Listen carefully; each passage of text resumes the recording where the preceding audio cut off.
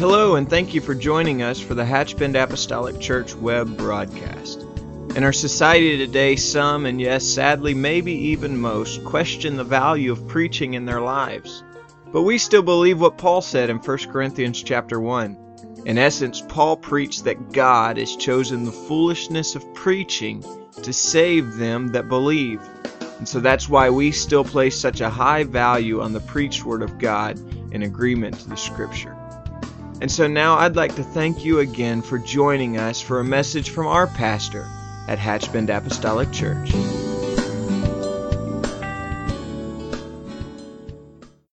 Yesterday, the Lord just began to deal with me about something, and I feel that I'm in the will of God tonight. I really do feel like I'm in the will of God. I've had a good day of study, and I pray that the Lord will just help me to convey, amen, what's in my heart.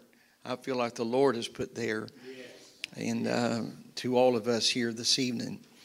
I have no idea what you pressed through to get here. But in all fairness, you don't have any idea what I pressed through to get here. Amen. Traffic was unbelievable. Unbelievable. But that's beside the point. Amen. But we're here. That's the main thing. We are here. And the Lord is here. And the Lord is here. I guess that would be the main thing, wouldn't it? The book of 1 Corinthians chapter 13 and verse number 1. I'm going to read 3 verses. I'm going to point out 4 words in each of these verses. Though I speak with tongues of men and of angels, and have not charity, and have not charity, and have not charity, I am become a sounding brass or a tinkling cymbal. And though I have the gift of prophecy and understand all mysteries and all knowledge, and though I have all faith so that I could remove mountains, and have not charity, and have not charity, and have not charity, I am nothing. And though I bestow all my goods to feed the poor, and though I give my body to be burned, and have not charity, and have not charity, and have not charity, it profiteth me nothing. Amen. I want to speak this evening from this subject, the critical ingredient. Amen. The critical ingredient. You probably already figured that out. Amen. It's critical. The critical ingredient. If I have not charity. If I have not charity. Amen. God bless you, and you can be seated. Thank you for the wonderful spirit of prayer. Amen. Pre-service prayer, and thank you for your worship and your praise tonight and your attentiveness to His Spirit. I want to consider this evening the critical role that love or charity plays in the work of God, because that's what we're going to be talking about tonight, is the work of God. We're going to be talking about something very critical, very important. I want to read a few more verses down through verse number 7, maybe a little bit of verse 8, but it concerns this same subject, just reading on from where we were. Paul goes on to say to the church at Corinth, charity suffereth long and is kind. Charity envieth not. Charity vaunteth. That word means boast. It doesn't boast of itself. It's not puffed up. It does not behave itself unseemingly. Seeketh not her own. Is not easily provoked. Thinketh no evil. Rejoiceth not in iniquity, but rejoiceth in truth. Beareth all things. Believeth all things. Hopeth all things. Endureth all things.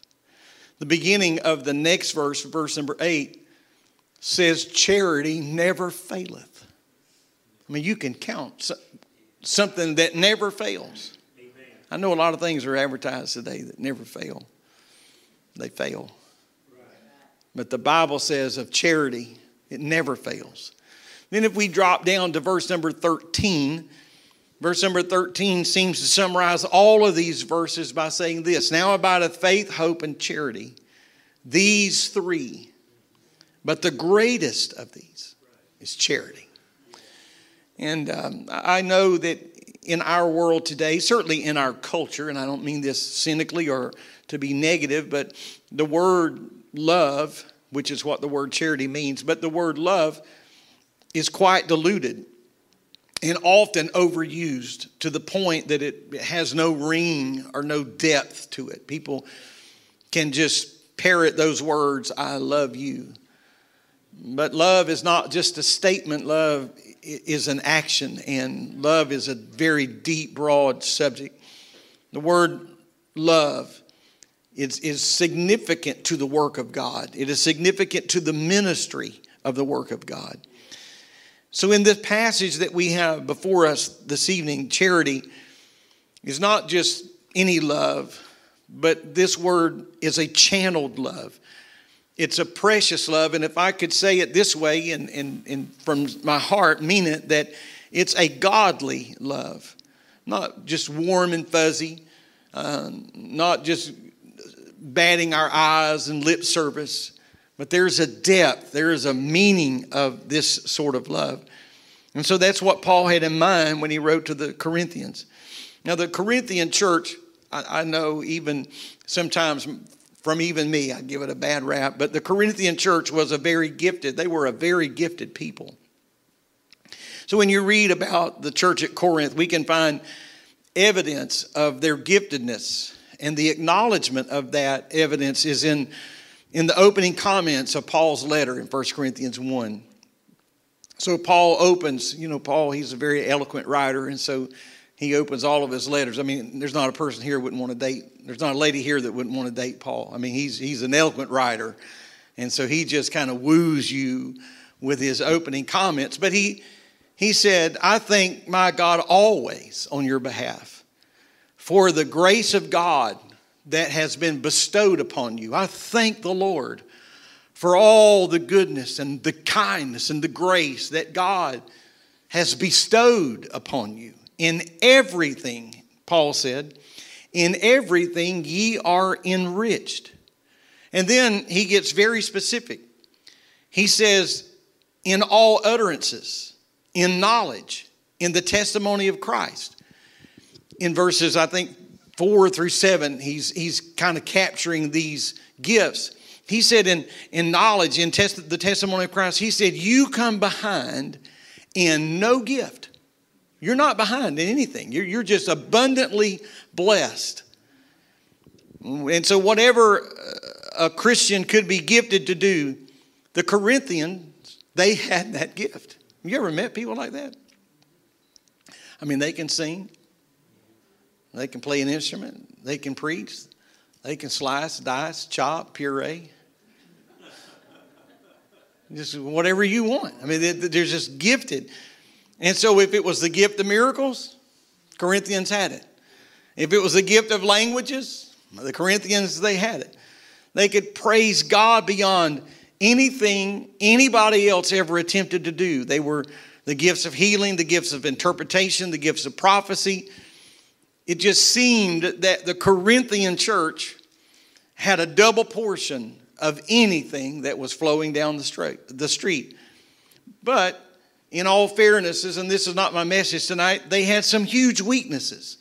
And so their weaknesses is not my message, but I just, for the sake of balance, I do want to mention just a couple of them.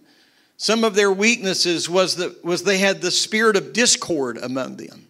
And you can see this broadly in their walk with one another and with God.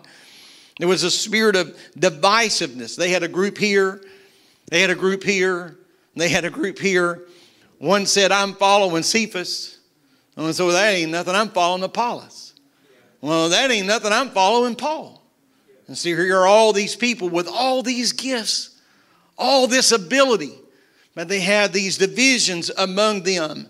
And Paul just said, I'm following Christ. He's trying to bring balance to the whole thing.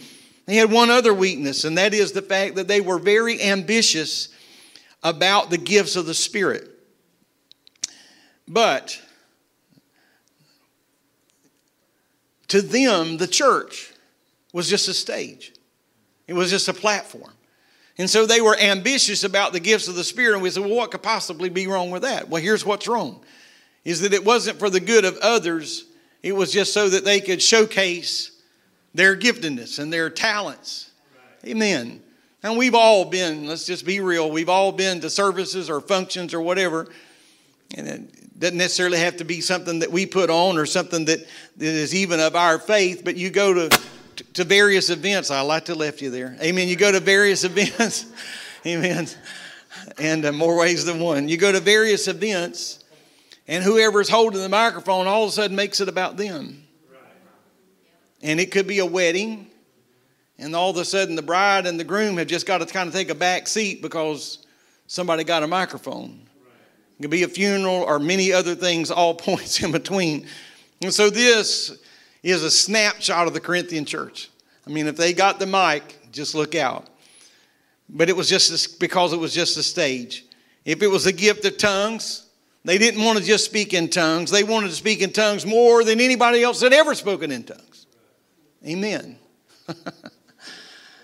And so here was this giftedness. They want to just show somebody. I remember several years ago, a good friend of mine, Brother David Myers, and his wife, Sister Amy, they have twin boys and a daughter, but they have twin boys. And among their boys, a spirit of competitiveness. And so one night they were at the table, and so one of the young men were asked by their parents to say the blessing. And so he just said the blessing and just kind of gave, I guess, from how the story went. You remember this, kind of just a routine blessing. And so the next night, they asked the other brother to say the blessing. Well, he just rears back and he just lays it out. And when he gets through blessing the food, he looks at his brother and he goes, "That's how you say a blessing." So I'm not sure I would have trusted that prayer. I would have probably wanted to whisper my own over that meal. And so if it was speaking in tongues, the Corinthians, they just wanted to outspeak anybody else. They wanted to say, that is how you do it. If it was the gift of healing, they were ambitious and flamboyant in their fashion because they wanted to be seen and heard, recognized of men. If it was a gift of prophecy, they wanted to prophesy beyond anything anybody had ever heard in all your life. I remember hearing this. I wasn't in the service, but I remember hearing this because, anything can happen in church, but it's not just church. It just happens to be where people gather. So wherever people gather, anything can happen where people together. That could be a goat auction. It just happens that we're in church. But somebody was testifying one night and they was just talking about what they felt like God was going to do. And they just got so wound up in what they were saying. They said that they believed that God was about to go beyond the supernatural. Well, can I just ask you, where would that be? If we're going to go beyond the supernatural. And so here is the spirit, the mindset, the feeling of the Corinthian church. And so if it's gifts of prophecy, we're going where no man has ever gone before. So here is Paul now plugged into this situation, and he has the dubious distinction of trying to bring all of these gifts into balance. And so Paul, as many would suppose, I'm not suggesting many Pentecostal people, but some would suppose that Paul was speaking against gifts of the Spirit. No, Paul was in favor of possessing the gifts of the Spirit and the gifts of the Spirit being in operation. Paul was talking to people that were out of balance. And so Paul is trying to bring balance all back into the church.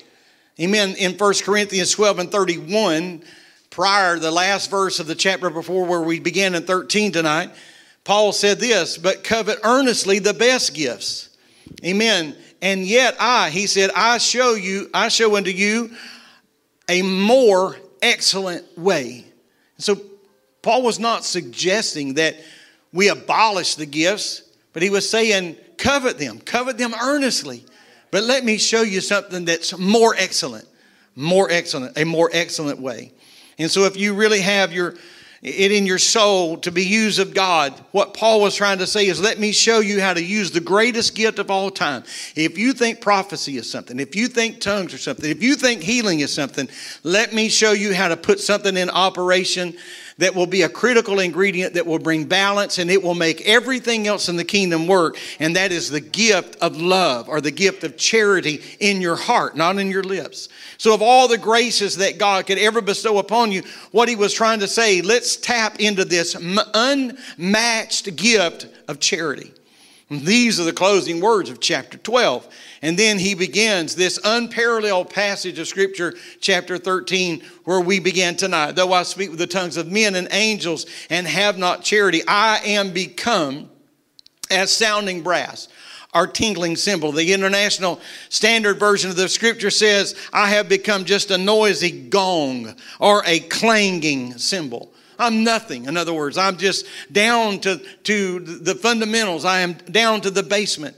And so I want us to carefully tonight consider the progression of the comparisons that Paul makes in these scriptures as he writes. So first in our text, Paul compares this to emotional gifts. So we've got charity here. This is the main ingredient, and that's what we're going to weigh everything else against here this evening. And so the joyful praising of God in a language that Paul said of men and angels. So what a marvelous gift to be able to possess, to open our soul to God in the words that are beyond human language. I'm not talking about tongues as initial evidence of receiving the baptism of the Holy Ghost, but I'm talking about flowing in that gift where we get beyond our language, our vocabulary, beyond our ability. What a joy to praise God in unknown tongues. It's so divine that the glory wells up in the soul of a man or a woman, and it just cannot be contained within our common tongue. I'm thankful. I sincerely say this. I am so thankful to have been raised in an atmosphere where this was just commonplace. Amen. Nobody's going to look at you crooked. Nobody's going to look at you weird. Nobody's going to treat you indifferent. But when we reach that crescendo of praise, when our vocabulary has extended itself, amen, to just enter into that heavenly heaven, amen, and begin to praise God. I'm thankful to have been raised around people that are just natural worshipers. It's not something they do at church to impress others or to be seen and heard, but they just have a natural wellspring of something in their heart and in their soul. It's there in the morning when they wake up. It's there at night when they lay themselves down for rest. They always have a praise on their lips, on their minds. I just love the idea that we have the privilege to get lost in the Spirit. Amen. I'm not talking about weird stuff tonight. I'm talking about something that keeps us grounded. So Paul is talking about these emotional gifts. I read a story, it certainly told to be the truth, but I read a story about an old farmer. A man didn't have a whole lot, but he's an old farmer, but he loved God and he loved to go to church. And when he got to church, nothing could contain him.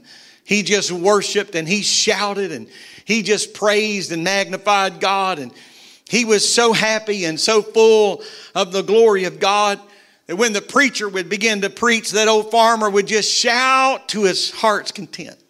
And all was well until one day the church got a new preacher. And the new preacher didn't like the shouting farmer. And he found that very distracting. And so he appointed a committee of men to go talk to this man. So these men went to this man's house. They found him out in the field plowing his mule. They introduced themselves as a committee that had been appointed, and the preacher had told them that he needed to go and they needed to go and talk to him. And so they come to talk to him about all the shouting he was doing in church and all the shouting he was doing while the preacher was preaching.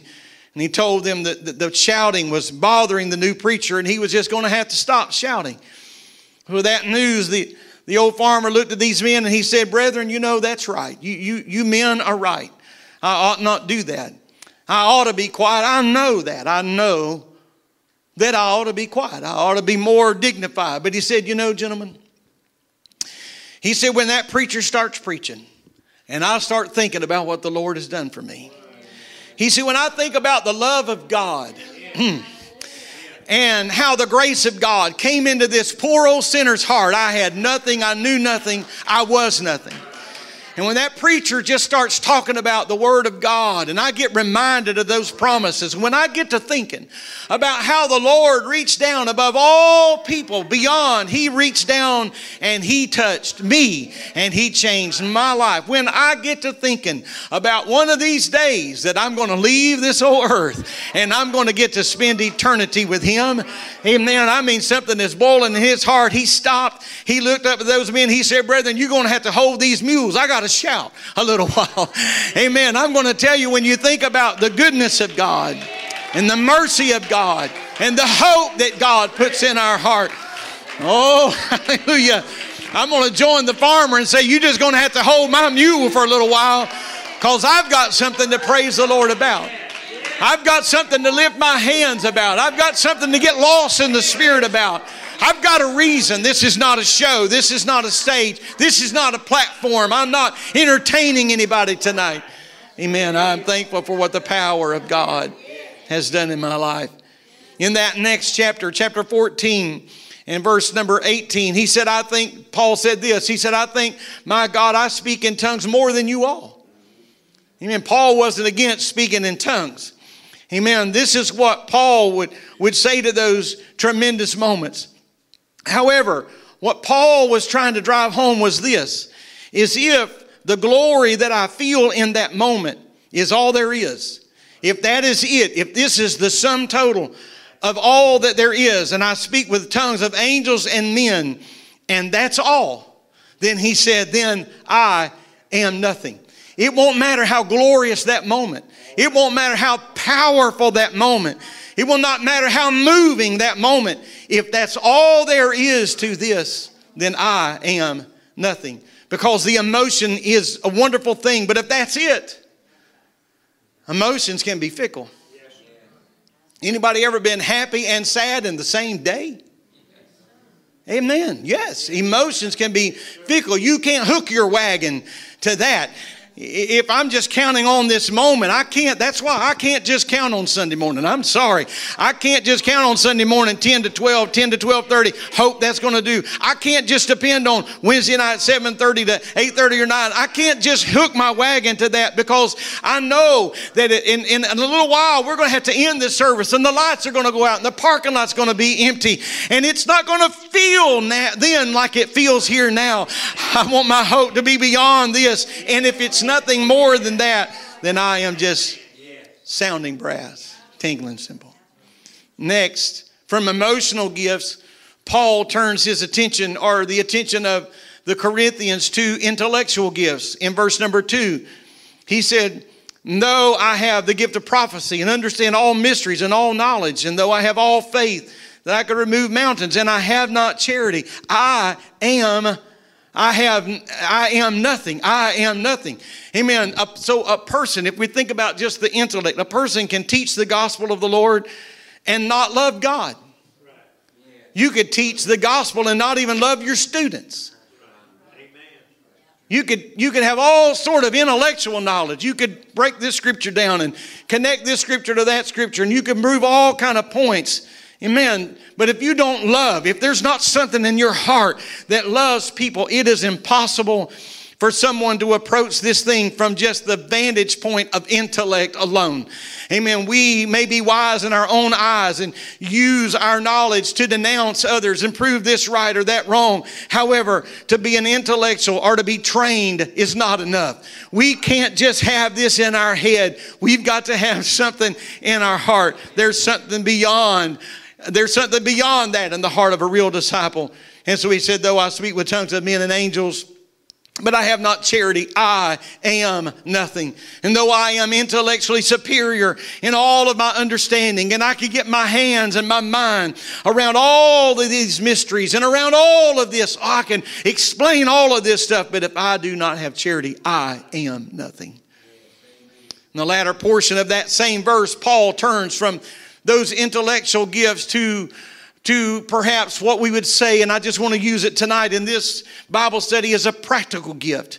I understand that there could be some supernatural overtones to this, but he said in the latter portion of that, and though I have all faith so that I could remove mountains and have not charity, I am nothing. This could well be, as I mentioned, supernatural faith, or perhaps this is a more pragmatic approach to the work of God, because the work of God is just that. It is work. If you're afraid of work, you better quit now. Amen. Because it is work. So, moving a mountain. That may be another way of saying that, there are just some people, they know how to get things done. That's just the absolute truth. There's some people that will not just start a task, they're going to finish a task. They know how to get something done. So no matter where you find that person, there's a premium on a person like that. I promise you that. My wife and I are blessed to be surrounded by people like that. And if we were not surrounded by people that knew how to get things done, we could not do what God has called us to do. And so there are a lot of times those that work with us closely understand this. You've heard this before. They've heard this before, rather. I will approach them and say, hey, do you think we could do such and such? But they know how I spell we. Right. Amen. I use way more than 2 letters. I use how many letters are in their name. Do you think you can do something? Do you think we could pull this off? Amen. There are people that we go to and we know that we can go to them and they're going to accomplish. They're going to put it, you've got people like that in your life. They're going to finish the task. They're going to dive in. They're going to get it done. And I'll tell you, we pray for more people like that in our church and in our life. Amen. However, this gifted and efficient person, if you're not careful, if that's all there is, an efficient person can get lost in efficiency. Amen. Because you can just efficient your way right out of life and right out of business. Because there's a practical side to this. Sometimes in businesses, especially large corporations, are so worried about the bottom line that they forget there's a human element that is involved. And so we just squeeze here and we tweak there and we press here and we push here because we're trying to be more and more and more efficient, until at the end of the day we have lost the human element to all of this. Amen. I know what it's like to be in a working world, in a workaday world. And I know what it's like to feel the pressures of what I'm talking about. I have been in customer service issues where you need to deal with people. You need to talk to them. But the company is saying faster, faster, faster, more, more, more. Get more done, get more done. Amen. But there's something to be said about taking a few minutes to stand at the counter and shake that owner's hand. Amen. There's something to be said about taking some time and knowing their children's name and knowing if their wife or companion is going through something. Amen. So if you're not careful, those people that can move mountains, those people that can get it done, can be so efficient until they get lost in their efficiency. Amen. Driven to the bottom line, and it'll soon run aground. And so though I have faith that could move mountains, though I could do this and accomplish that, if I don't have the right thing in my heart, I am nothing. I'm nothing. I'm nothing. Then Paul turns his attention in his writings now to benevolent gifts. And he says, and though I bestow all my goods to feed the poor, and though I give my body to be burned, and I have not charity, it profiteth me nothing. Nothing. And so it's possible for a person to be benevolent, to be generous, and yet that person just give for selfish reasons. I'm just going to do this because I want the credit. I want to do this. I want my name in the paper. I want to do this. I want somebody to see. I want to be elevated. I want to be lifted up. It's possible to give everything they have to the poor and yet not even love God or even love those they're contributing to. Because they're giving, but there's a missing ingredient. There's something that's absent in their heart. They have the means to be able to pull it out of their wallet or out of their bank account. They have the means to be able to put it in some kind of trust or some sort of fund, but they're not even connected. There's no heartbeat to what's going on. I want to tell you tonight that the work of God is not just some mechanical, robotic element. Amen. That's what Paul was trying to say. You guys are gifted. You've got it. You've got everything you need, and you've got more than you need. But the problem is you're divided. The problem is you can't get your hearts together. The problem is you're trying to out-sing this one or out-prophesy that one or out-heal the other one. He said you're missing something in your heart. You got to have the love of God. You've got to have charity in your heart. I'm going to tell you, we need to preach the Word of God. Amen. We need to preach the truth. But hear me this evening. We've got to preach it in love. You've got to reach for people in love. We've got to meet them where they are. When their life is run aground, when they're on a sandbar of life, amen, we don't need to walk up to them with a long pointed finger and ask them what in the tarnation are they doing there. It don't matter what they're doing there. They're there and they need somebody to help them. Amen. I have said many times, it is not the responsibility of a lifeguard to swim out to a drowning soul and then try to ask them why they swam beyond the buoy. Why did you swim beyond the line? Didn't you see the signs? Didn't you see the warnings? That's not the time to talk about that. Amen. They need somebody to swim where they are and reach them. They need love that will compel them to go the extra mile. Love that will teach them intellectually. Love that will reach them with their heart. Amen. Love that will reach them. That is a critical ingredient. A critical ingredient. Oh, never discount the power of love. Real love. Not shallow, passive. I'm not talking about something syrupy. I'm talking about real love. Amen. I believe real love has a little syrup in it. But real love is there when the well runs dry. Real love is there. I'm in. It doesn't matter. Amen. I will tell you, and we're not alone by any stretch of the imagination. Are we alone tonight with those in this house or those joining us online? But my wife and I have been high and we have been low. We have had and we have had not.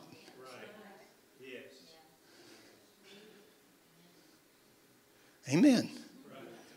I'm not trying to seek sympathy tonight. I'm just telling you how it is.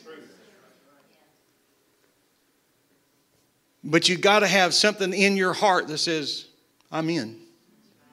I'm just in. Amen. I'm just here. We were talking about this recently, so it's on my mind, but we hadn't been married very long, a few years, and I come home from work one night, and candles were all in the house. And dinner's on the table. I'm not trying to make it sound like Leave It to Beaver, but I said, what are we doing? She says, we're having candlelight dinner. Okay. But the truth of the matter is our electric had been turned off. And that wasn't because we weren't paying bills. I had been in an automobile accident, and we weren't being frivolous, being foolish. I don't want to leave that impression. And we weren't going to ask for help. She was paying the bills at that time of our marriage and life. And so she wasn't going to tell me until it started getting dark. We need a plan. We got to have a plan. The plan was dinner by candlelight. Well, the Lord worked all of that out in short order, and that all worked. But we didn't have a falling out. You just had to keep walking. You just had to. Amen. I'm going to ask our musicians to come, if you will. And we've discussed several things here this evening, but each of these varied subjects have a specific ingredient. There's a grounding rod to every subject Paul has set before us. Paul has talked about various giftings that we find within the context of the work of God. But then Paul, as I said earlier, and pardon me for going back here, but Paul, before he even launched into this dissertation about spiritual gifts, as he concluded what we know as chapter 12, verse 31, Paul says there's a more pressing issue. There's a more pressing gift. So the first thing I'm going to do before I even start talking about tongues and interpretation and prophecy and healing and faith, the first thing I'm going to tell you is that there is a more excellent way. There's a better way to do this. So Paul takes charity out and he sets it on the table. And he said, this is the centerpiece. Now we're going to add everything to this. That more excellent way. This is the thing that Paul says we should ask God to pour in us without measure. Oh God, help us to love you and your word and your work. And this is why we should be seeking, or what we should be seeking the Lord for. That God would just pour out a double portion of His grace, His compassion, His love, His charity. So that we can operate from the fundamental basis of whatever we do. The springboard behind this is that we really care. And you know what? People know. People know. If we don't care, if it's lip service, if it's eye service, people know. And if it's coming from the heart. So Paul says, here's the kind of charity we need. And I'm going to recap this real quickly. He said this about charity. Charity suffereth long. It's kind. It envies not. It doesn't boast of itself. It's not puffed up. It doesn't behave itself unseemingly. It doesn't seek her own. It's not easily provoked. It doesn't think evil. It doesn't rejoice in iniquity, but rather it rejoices in truth. It bears all things, believes all things, hopes all things, and love endures all things. That's what kind of love we're talking about. We're talking about love that can stand the test of time. Paul says these are the greatest gifts in all the world. And that's what we should reach for. I want to ask you to stand. From the years, or between the years of 1817 to about the years of 1817 to about the year of 1915, or 1905, excuse me. In the southern part of the United States, some of it concentrated in the lower Mississippi and Louisiana areas, there was an epidemic of yellow fever. And between the years of 1817 and 1905, in New Orleans alone, more than 41,000 people died of yellow fever. And in this southern part of our nation, there was a very small, poor town. And people were dying at an unprecedented rate. So much so that the town had what they called, and I know this sounds crude, but the town had what they called a dead cart, or a death cart. And this dead cart or death cart was used to pick up bodies of people that lost their lives during this epidemic of unyielding fever. And so in a very crude fashion, men would go up and down the streets in the evenings of this small town, picking up bodies of people that had passed away during the day. They would haul them out to the local cemetery, to graves that had already been prepared. Among those poor people was a particular mother. She had a little boy living in a small house, and she knew she was dying. And so she called her son, her only child, to her side. And she said, "Son, by sundown tonight, your mother's going to be in heaven."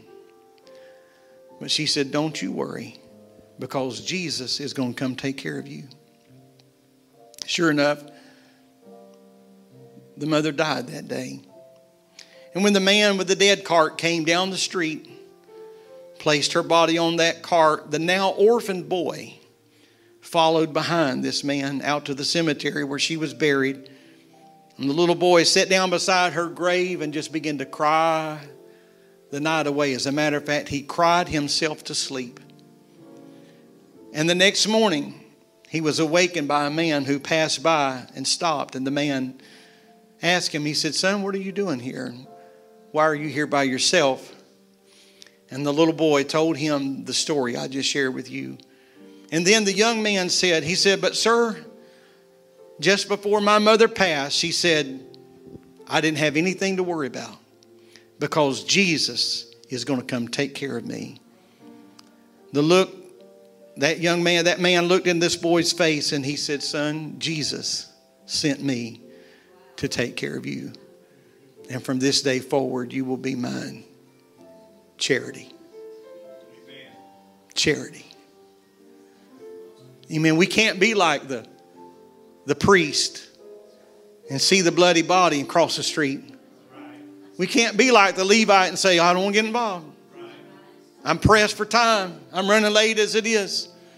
We can't turn our eyes and act like we didn't see it. We can't stop our ears and pretend we didn't hear it.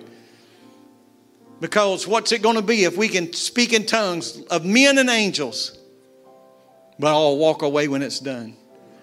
If we can prophesy to the end of time, but when we're done, we just walk away and get in our car and drive away. Or if we have faith to move mountains, or if we have all kind of gifts of healing where we can be used and operated, but when it's all said and done, when the spotlight goes off of us, it's all over. No. I'll tell you what takes you home is charity. Amen. That's what takes you home. Amen. So I'm going to end right where we started this evening. Full circle. 1 Corinthians 13:1. Though I speak in tongues of men and angels and have not charity, I am become as sounding brass, tinkling cymbal. It is not going to matter. The world is not going to know one thing. Hear me tonight. The world at large. And I'm not talking about the universe. I'm talking about your world is not going to know one thing about this service tonight. Not one thing. If we don't take it home to them. If they don't feel something in us tomorrow, they're going to know nothing about what we know. They're going to not experience anything that we experience freely.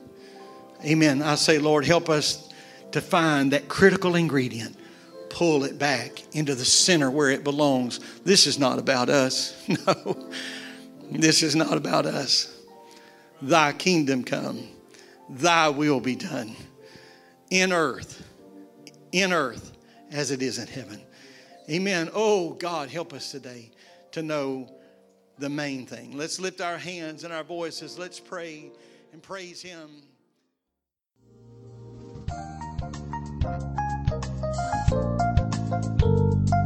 This message has been brought to you today by the media ministry of Hatchbend Apostolic Church.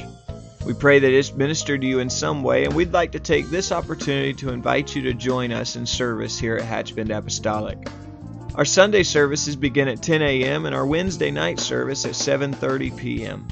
For any more information or to speak with our ministry staff, please feel free to call our church office at 386-935-2806, or you can visit the contact link here on our website. Again, thank you for listening, and we pray God's richest blessings on you and your family.